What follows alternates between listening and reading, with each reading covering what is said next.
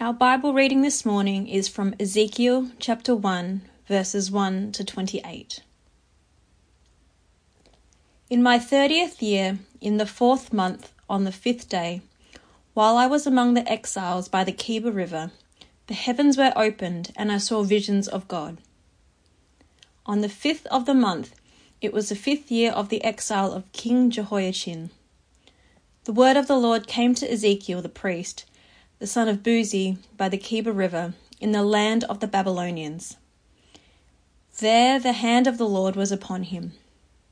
I looked, and I saw a windstorm coming out of the north, an immense cloud with flashing lightning and surrounded by brilliant light.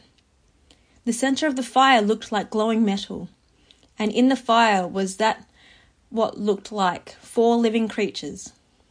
In appearance their form was human, but each of them had 4 faces and 4 wings.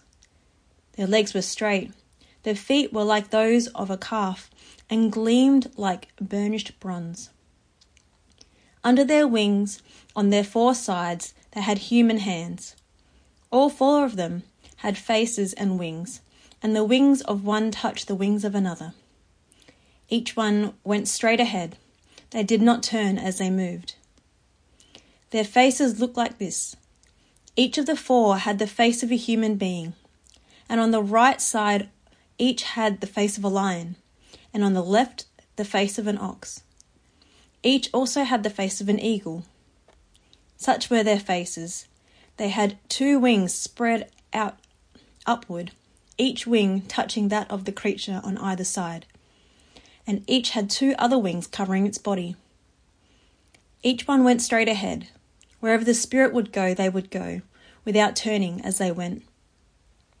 The appearance of the living creatures was like burning coals of fire or like torches. Fire moved back and forth among the creatures.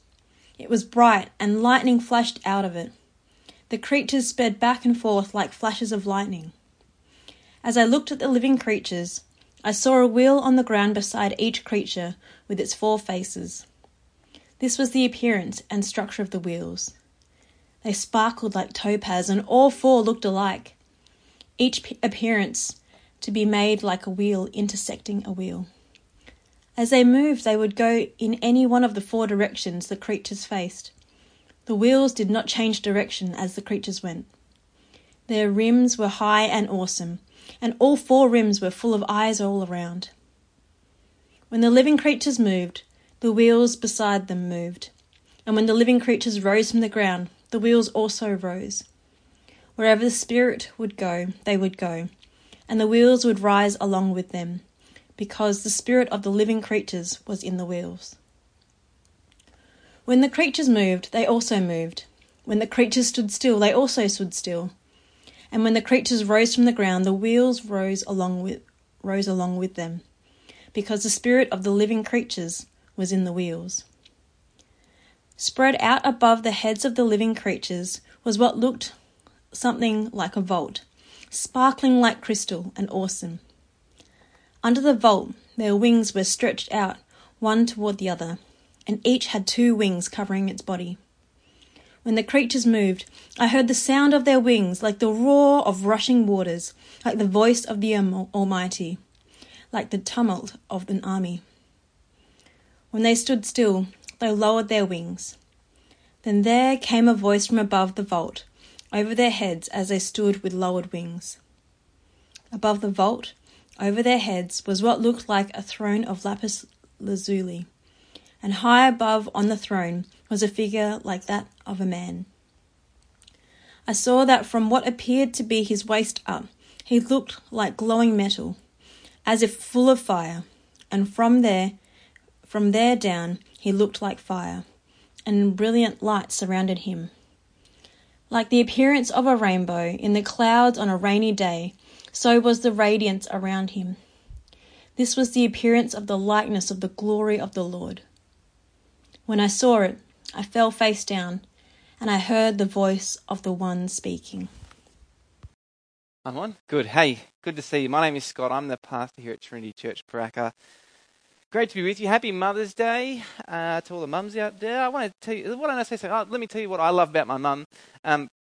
she was very caring. When you were sick, you wanted Mum to be the one to be there. No offense to Dad, but Mum was the one you were looking for. Mum had lots of time for us as kids. I reckon I learned to first play cricket because my mum was the one who was prepared to just run up and bowl me a few balls with a tennis ball, and I'd hit him with the bat. But can I say, as a growing pre-teen boy, I loved that my mum knew how to fill my belly. So what does a growing pre-teen boy want when they come home from school at like 3:30? Food. And every day Mum had something there for us. And it wasn't always the same, well, here's a bit of bread, make yourself a sandwich. She used to make all sorts of stuff. But the thing I really loved, you knew it was a good day when you'd come home and Mum had made pikelets. You could smell it as you walked in the front door. You know, those little pancake things, and we'd eat them with jam and cream. That was a good day.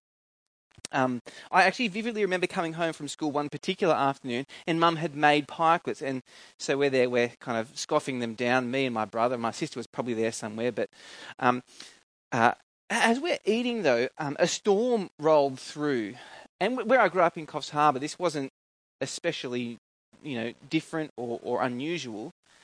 But the storm goes on, and it got a little bit more intense, and it's as if like the heart of the storm was passing right over top of us, until suddenly, like, boom, this lightning cracked. I saw it out the corner of my eye, really close to us, and that was intense. Like it changed the light of everywhere around us. But the real thing that hit you was the thunder just coming out from booming out. And I fell on my knees then. It was intense. The lightning, it actually struck only about 20 meters away from where we were. It killed the tree that it hit. It killed a bunch of TVs and other electronics nearby.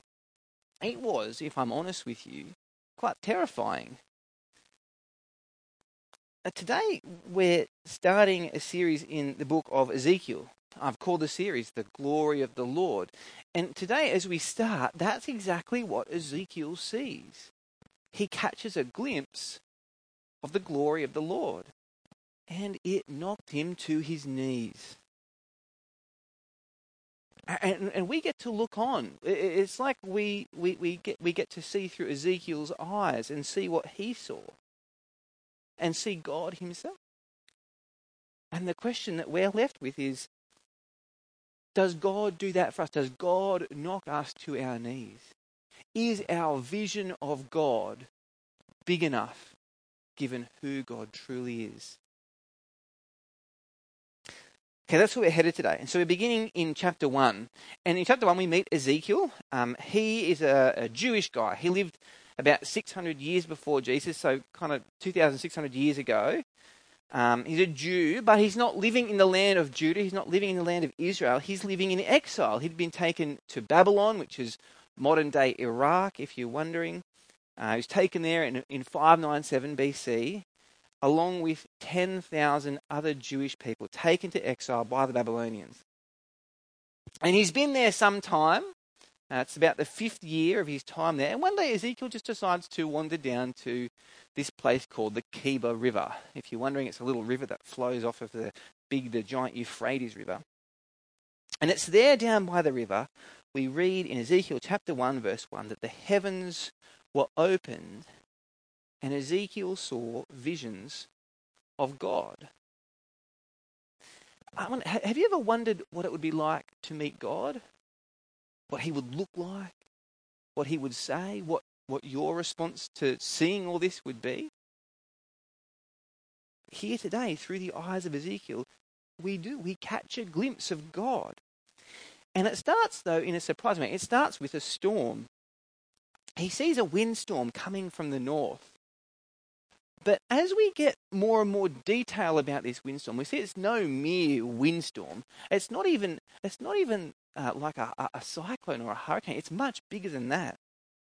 Even in verse 4 you see this. The cloud is immense. There's lightning flashing around. There's brilliant light surrounding it.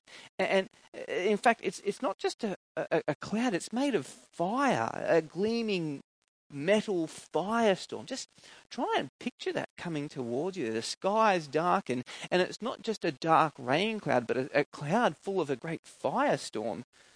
That would be enough to frighten the pants off you, right? But we get more detail about this. And it's like Ezekiel, he describes what he's seeing. And he starts from the outside of this great firestorm cloud and he moves into the center. So he starts off on the outside and he sees these things in the firestorm. Verse 5, he calls them living creatures. And you think, well, that's not really helpful, is it? Like, there are lots of different living creatures out there. What does he mean by this? But then he goes on to describe what these living creatures look like. And, well, what else can you call them? Because they're nothing like you've ever seen before. They're scary looking things. They're standing there in like a square formation around the edge. And they look like human, but then they've got 4 faces. In verse 10, one's the face of a lion, the highest of the wild animals. One's the face of an ox, the highest of the domesticated creatures. One's the face of an eagle, the highest of the creatures in the air. And one's the face of a human, the highest of all God's creatures. So these 4-faced creatures are there. And they each have 4 wings. They use 2 to fly, and they cover themselves up with 2. And they've got arms and hands. And verse 13, they themselves look like they're made of fire. And there's fire moving between them. And lightning is flashing all around them. And they themselves move as quick as lightning. It's seriously scary stuff, these animals, these creatures.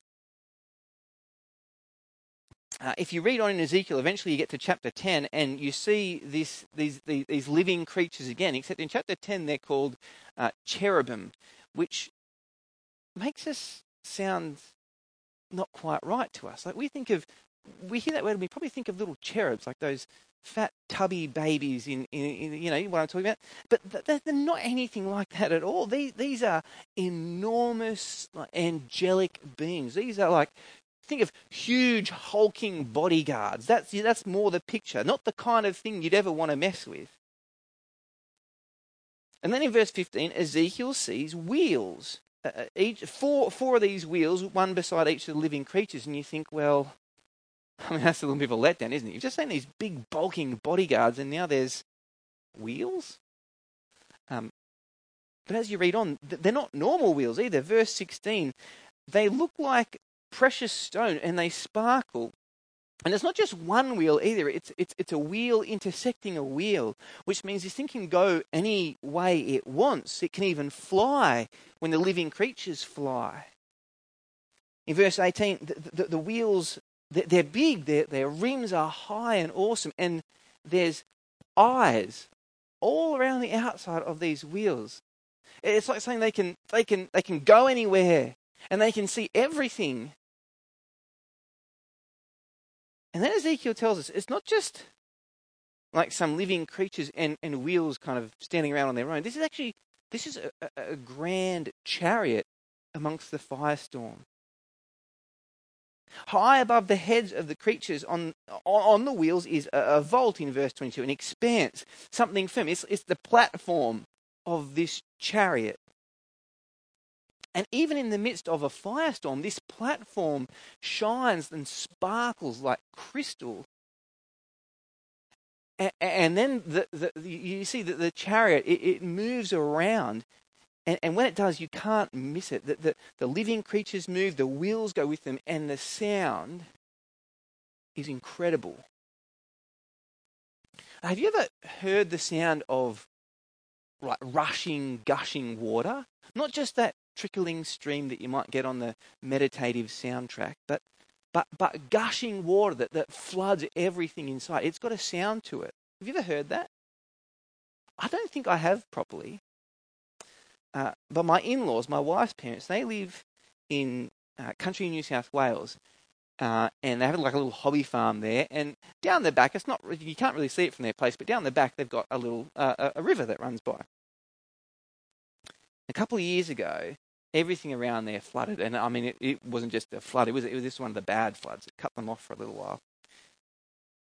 And my in-laws, they talked about hearing the river.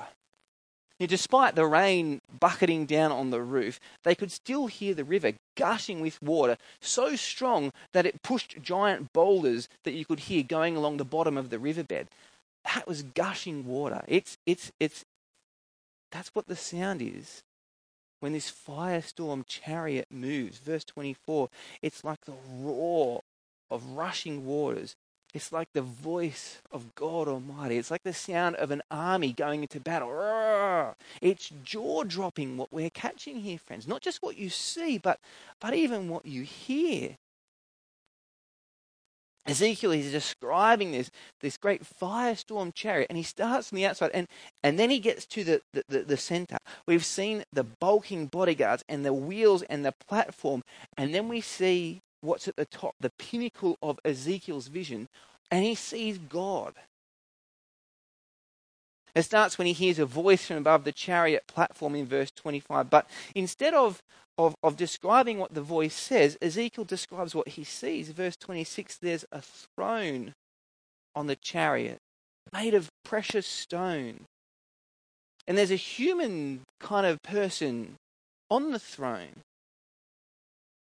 Verse 27, from the waist up, he's glowing metal, full of fire. And then from the waist down, it's just like it's fire.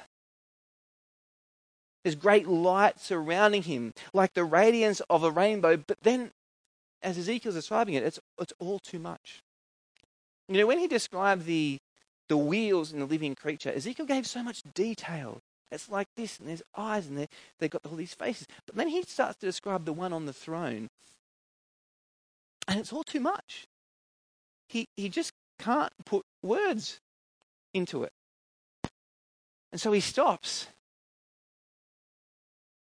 Here is Ezekiel's vision, a great firestorm chariot for God. And it's right for us to pause there and say, what have we seen?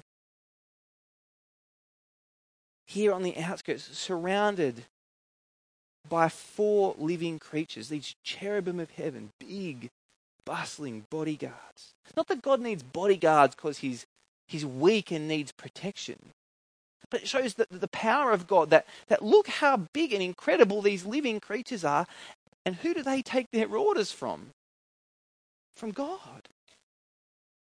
We've seen the wheels of God's chariot, intersecting wheels that can go anywhere, showing us God's omnipresence, that there is nowhere we can go to escape him. God is everywhere. Wheels covered in eyes that see everything, reminding us of God's omniscience, that he sees and knows everything. And then when it comes to describing God, Ezekiel's left without any words to use. How do you do this? There's barely any detail at all. All he can do is try to sum it up. And there's this amazing sentence in verse 28. What have we seen here? What are we looking at? Verse 28. This was the appearance of the likeness of the glory of the Lord. The vision is breathtaking. But friends, we haven't even seen God yet.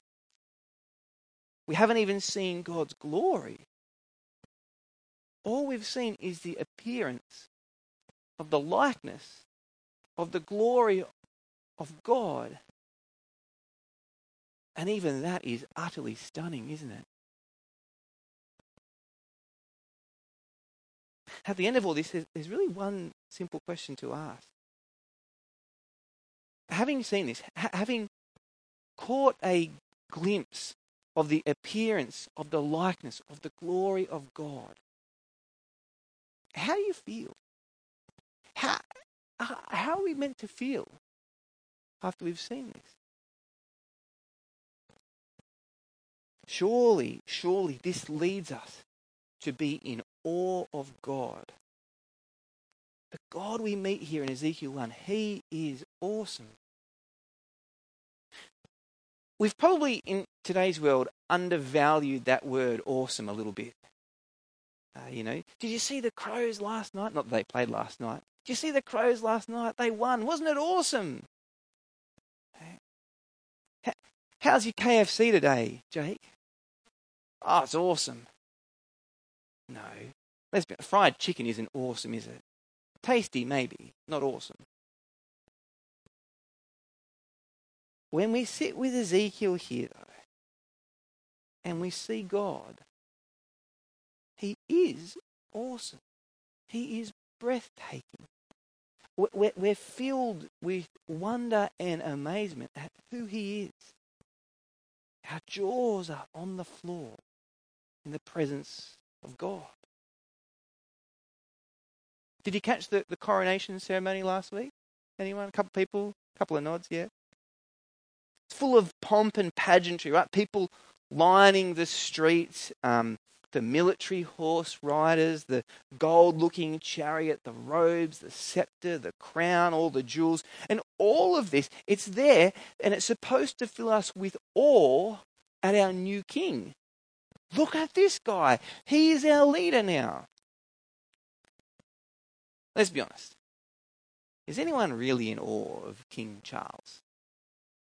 No. The God of the Bible we meet here, we see him through the eyes of Ezekiel. He is awesome. In his power and majesty. Aren't you in awe, friends, of this God?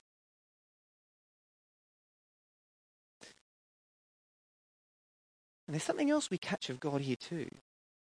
When we see God here, quite frankly, it's a little bit scary.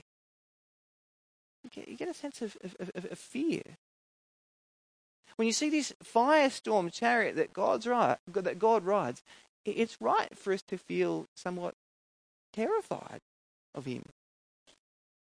I mean, just look at what happens in Ezekiel. He sees the vision of God, and in verse 128 it says, Ezekiel says, when I saw it, I fell face down. And then later on, when the vision is completely finished towards the end of chapter 3, look at what Ezekiel says. This is chapter 3, verse 15. He says, I came to the exiles who lived at Tel Aviv near the Kibar River, and there where they were living, I sat among them for 7 days, deeply distressed. Now, this is no ordinary experience here. To see God as he truly is it's terrifying.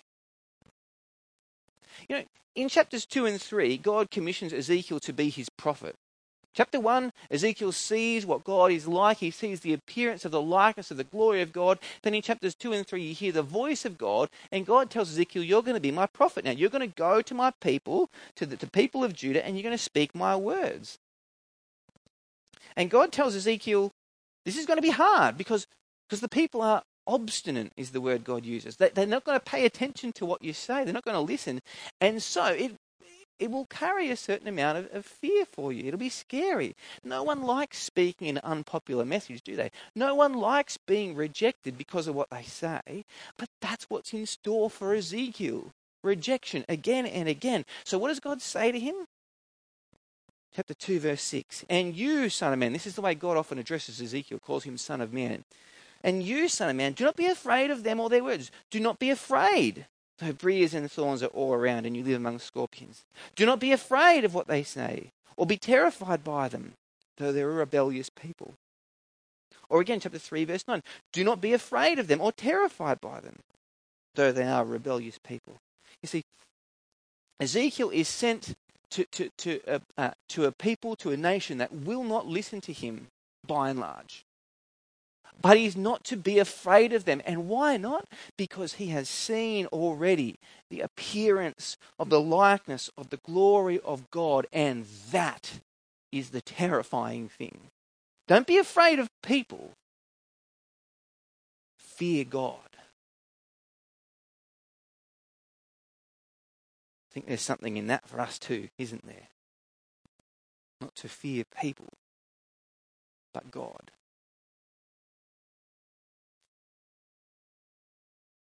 And the thing is, if we're going to understand the book of Ezekiel, we first need to understand the God we meet in Ezekiel. He is awesome. He is glorious. And yes, in his greatness, he is terrifying. And until we grasp that, so much of what is to come won't make sense. This is the foundation of the book. That God is glorious.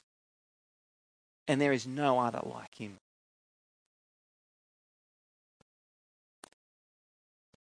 But for these last few moments, I just want to ask, what does this mean for us today?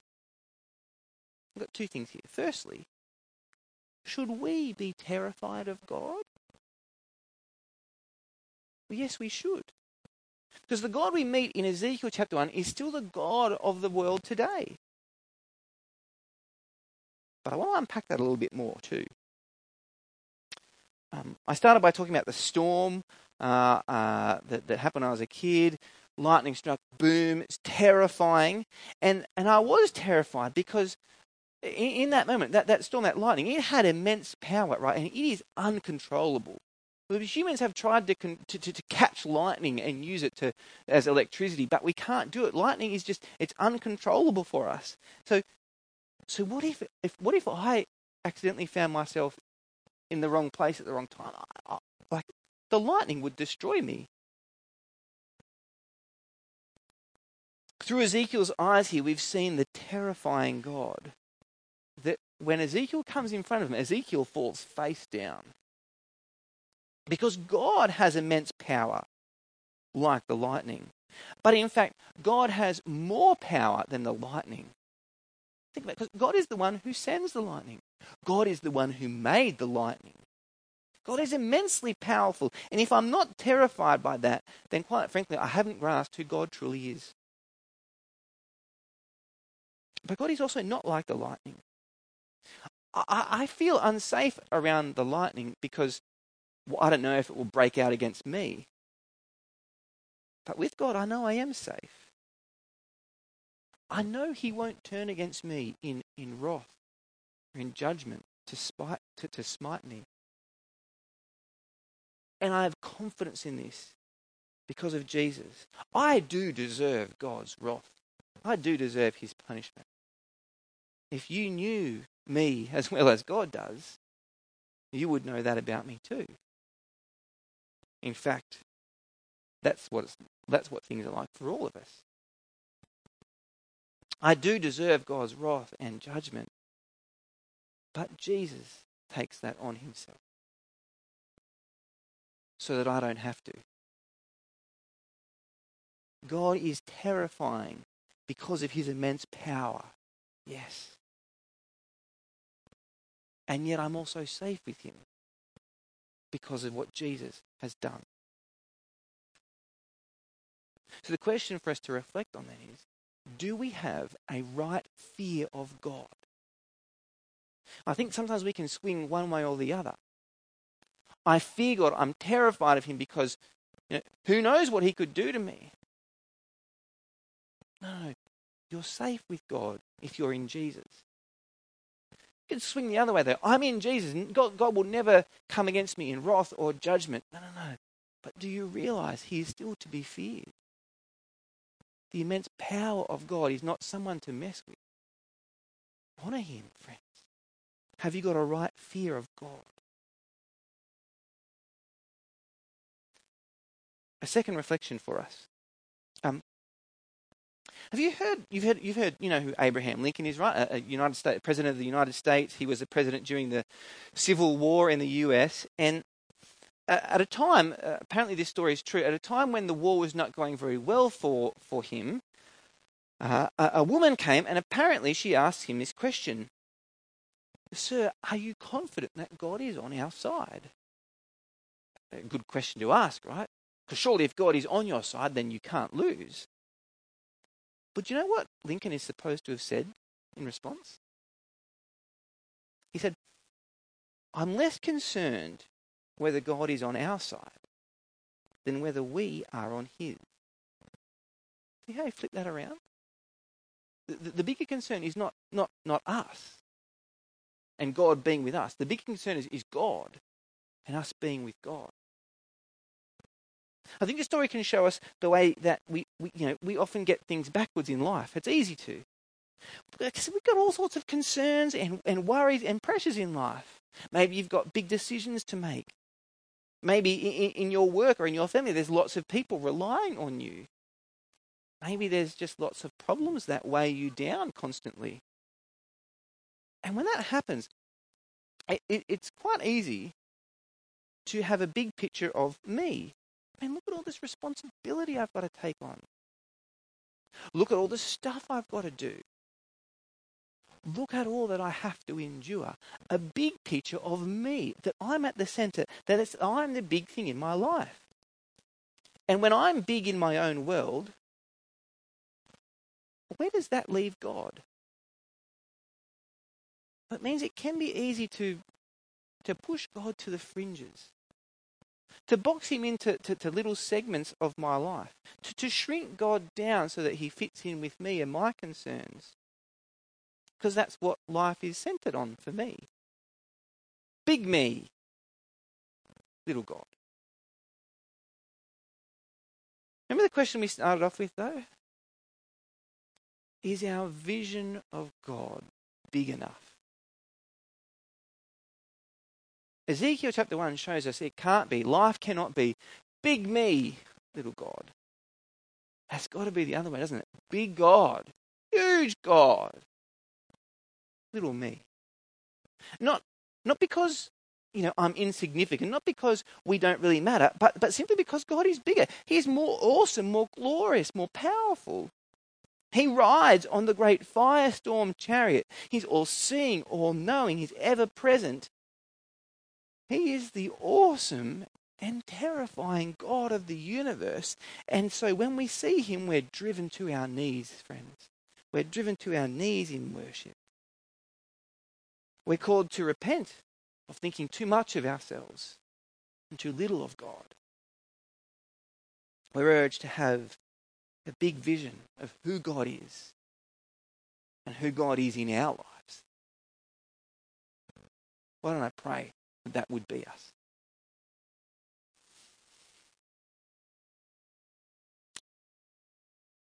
Lord God Almighty, we see through Ezekiel's eyes here something of what you're like, and it is incredible. You are awesome. You are glorious. You're terrifying. Lord our God, thank you that you are also our Father who loves and cares for us through the Lord Jesus. So please help us shape our vision of you. We pray that you would be big in our lives. We pray that we will be those who have a right vision of you. Help us to repent of thinking too much of ourselves and too little of you. Please drive us to our knees in worship of you. Please help us have a big vision, a rightly big vision of who you are. We need your help in this, Father. Please be with us, we ask. In Jesus' name, amen.